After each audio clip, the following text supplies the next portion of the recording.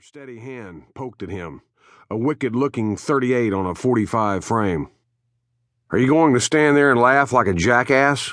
Alice said softly. "Or are you going to shut your mouth and give me a chance?"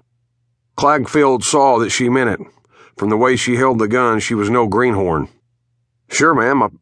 You go on over to table 6 and tell Whitey I said for you to take over. What are you good at?" "Stud or faro," she said briskly. "I prefer faro, however." "Well, number 6 is stud. That'll do nicely." She thrust the pistol back into her carpet bag, which she had beside her, and walked over to table number 6. Whitey didn't believe what she said.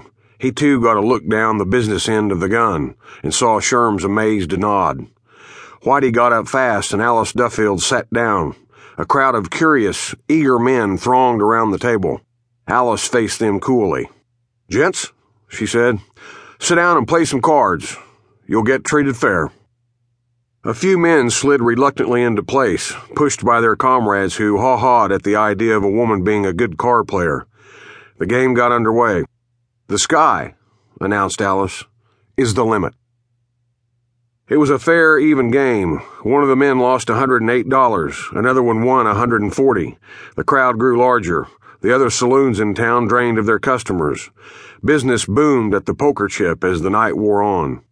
Players left their chairs and new players sat down, but always Alice sat there, watching the faces of the men, her own face unmoving as stone. By dawn they knew that she was square, a real gentleman gambler, if you could call a woman that, and in spite of her expressed preference for faro, they had already coined a name: Poker Alice. Shortly after sunrise, Alice approached Sherm Clagfield again. "Are you satisfied?" Sherm nodded rapidly. "You want a job here?" "That's why I came." "Well, you're hired." So began the career of Poker Alice in Deadwood. And now W.G. Tubbs re-enters the picture. For you see, he had been on a trip all the way down to St. Louis when Alice arrived in Deadwood and made her sensational entrance.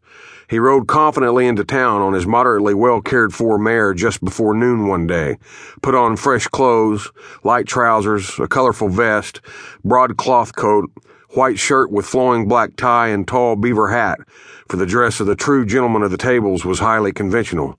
Ate lunch at Mame's Cafe, and wandered over to the poker chip to let Sherm know he had returned. A game was already in progress. Faro this time, with Alice handling the box. As usual, she had a large crowd of spectators around her, for the novelty of a woman gambler had not yet worn off.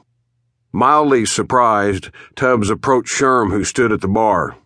There was none of the pleasant, foolish conversation about how was the trip, and it was fine. Instead, Tubbs jerked a thumb at Alice. "Who's that lady?"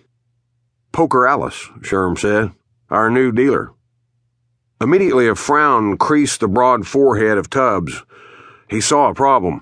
Several of the other dealers, Johnny Red Dog, Louisiana Irwin, the Count, among them, sat idle at a corner table, playing a listless game of 21.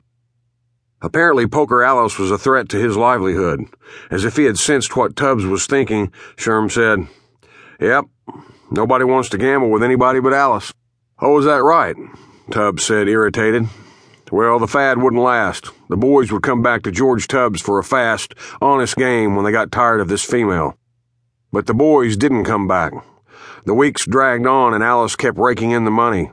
Tubbs played on a salary, but his self-respect grew battered and worn. Besides, the boys didn't care two hoops about him anymore. If Tubbs had 2 men playing with him on Saturday night, the liveliest time of the week, of course, he was lucky. Whereas Alice could never be seen, there were so many men crowded around her table. Tubbs realized that something had to be done. He found out more about Alice, and the more he found out, the greater grew his envy. She had learned to play cards, it was rumored, down in New Mexico. In fact, a bawdy story stated that instead of spending her wedding night with her husband, Frank Duffield, a mining engineer, she spent it in the Silver City, New Mexico saloon, fascinated by the card playing. The white-eyed bride had evidently learned fast and well, studying the expressions of men's eyes when they played, the uncontrollable nervous tics that showed when they bluffed, all those mannerisms that might betray them to the wary dealer. Alice herself stated that she took up gambling as a career after Frank Duffield got blown up in a mine accident in Lake City.